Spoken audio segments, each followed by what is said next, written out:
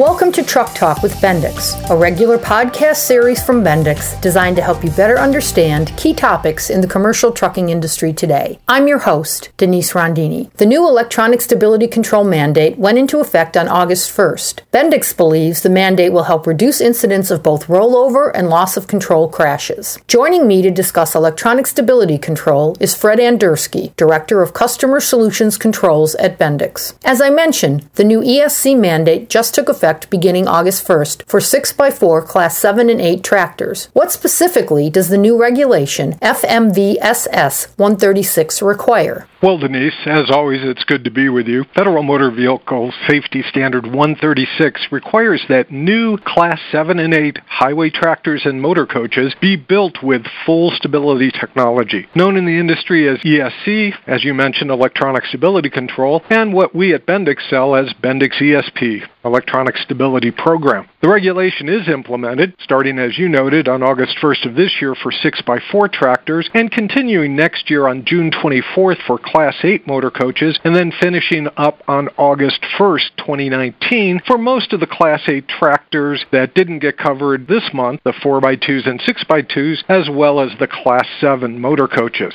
Now, this regulation doesn't include single-unit trucks such as dump trucks or cement mixers, heavy-duty severe service tractors, school buses, or other specialty vehicles. And it doesn't include Class 3 to 6 vehicles, which are typically known as medium duty. Also, it's important to note that this is only effective on new vehicles. There is no retrofit requirement for tractors or motor coaches manufactured before August 1st, since it's awfully difficult to retrofit stability. In fact, nobody really retrofits stability at all unless you put a stability system on a trailer. However, since a number of OEMs have made stability standard, it wouldn't be too surprising that fleets have some trucks, or maybe even all the trucks in their operations, already equipped with this technology. So, Fred, why does Bendix support this rulemaking? This is what I like to call a good mandate. It's built on a proven technology. Remember, full stability has been available since late 2004. Also, it's a technology that works.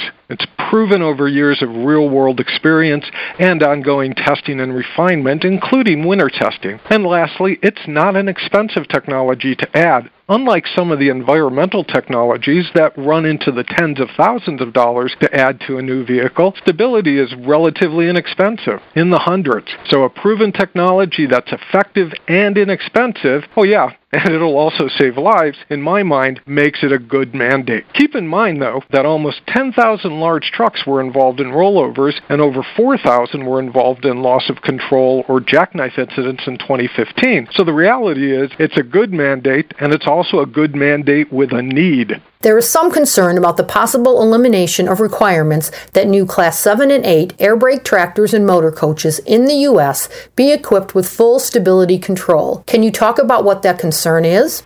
You'll recall that the Trump administration issued an executive order titled Reducing Regulation and Controlling Regulatory Costs, which requires the executive branch, which includes the Department of Transportation and therefore the National Highway Traffic Safety Administration and the Federal Motor Carrier Safety Administration, to eliminate 2 regulations for every one added. In other words, drop 2 existing regulations for every new one. NHTSA, in their budget submission, suggested that the mandate, along with other regulations, as one of those means to meet this requirement. So getting rid of that stability mandate in order to have another regulation. Now look, while there are plenty of regulations that could be eliminated, a safety regulation, such as the stability mandate, really needs some serious consideration. As we talked about before, Denise, this is a proven technology, an effective technology, and a relatively low-cost technology that will help reduce crashes, save lives, reduce injuries, and reduce costs for fleets, both tangible, meaning bottom line related, and intangible costs such as their reputation, customer satisfaction, driver satisfaction, etc. What do you see as the consequences of the rollback of the ESC mandate, Fred? Really, it's simple, Denise. It will take longer for penetration of stability technology to happen. As mentioned before, stability technology has been available for over 10 years now, and yet full stability penetration is only about 5% of the Class 3 through 8 park. Without a mandate, it will take longer to get this life-saving technology into the vehicle park, which also means the smaller fleets and owner-operators who often buy used trucks will not get the advantages of this technology as early as they could with the regulation. Also, it'll make it harder to retrofit other technologies, such as collision mitigation technologies that use the brakes to help the driver avoid rear-end collision. Remember, every 15 minutes, at least in 2015, a large truck rear-ended a passenger vehicle. And without stability control as the foundation on the vehicle, a truck can't be retrofitted with collision mitigation. It could also very well slow automated and autonomous technology development, as full stability, as we've often discussed in the past, will be the foundation for these technologies as we move forward. And regrettably, and most importantly, we'll continue to see little change in the rates of rollover and loss of control crashes. Remember, we saw an average of one rollover every hour of every day in 2015, along with one loss of control crash every 2 hours of every day in 2015. So extending this great technology by eliminating the mandate will make it more difficult for us to see those results and improve safety on our roadways.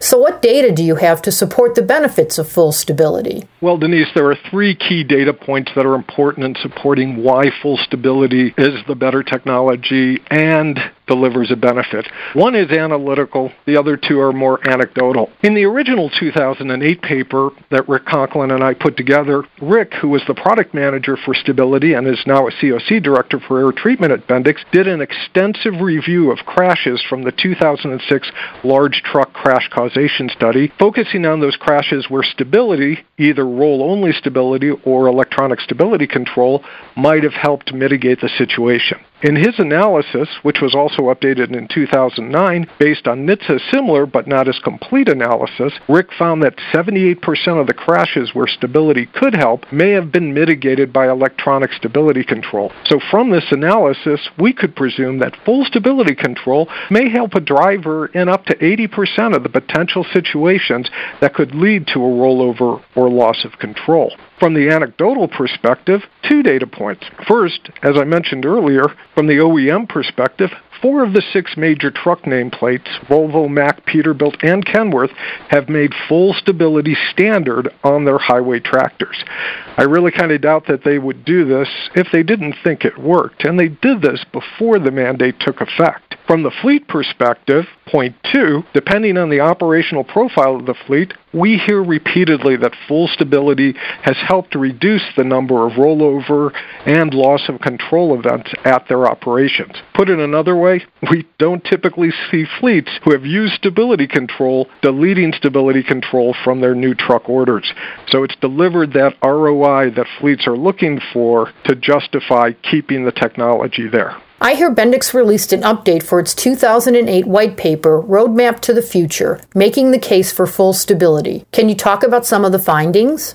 Sure, Denise. The new paper, 2017 Full Stability and the Roadmap to the Future, Are We Still on the Right Road?, touches on a number of topics, from reinforcing the importance of the original paper, which made the case for electronic stability control over roll-only stability, to updating what's happened since 2008, particularly noting that stability penetration of the vehicle park is still very low, and that the reductions in rollover and loss of control crashes, while significant from a numbers perspective, are not as great when considered from the events per 100 million miles perspective. We also delve into some of the topics we've discussed here, and probably most importantly, reinforce NHTSA's original finding that electronic stability control is the better stability technology over roll-only stability, but reinforces the strength of the difference between ESC and RSC in terms of crashes mitigated, lives saved, as well as a significantly higher societal benefit. And it makes a good case and reinforces for the fleet why ESC is the right decision for their operations. I've been talking to Fred Andersky, Director, Customer Solutions Controls at Bendix. Subscribe to this podcast on Apple Podcasts, Stitcher, or Google Play, and discover how Bendix Solutions can help you improve performance, increase safety, and lower your total cost of ownership when you visit knowledge-dock.com. That's knowledge-dock.com. I'm Denise Rondini, and thank you for joining us for Truck Talk with Bendix.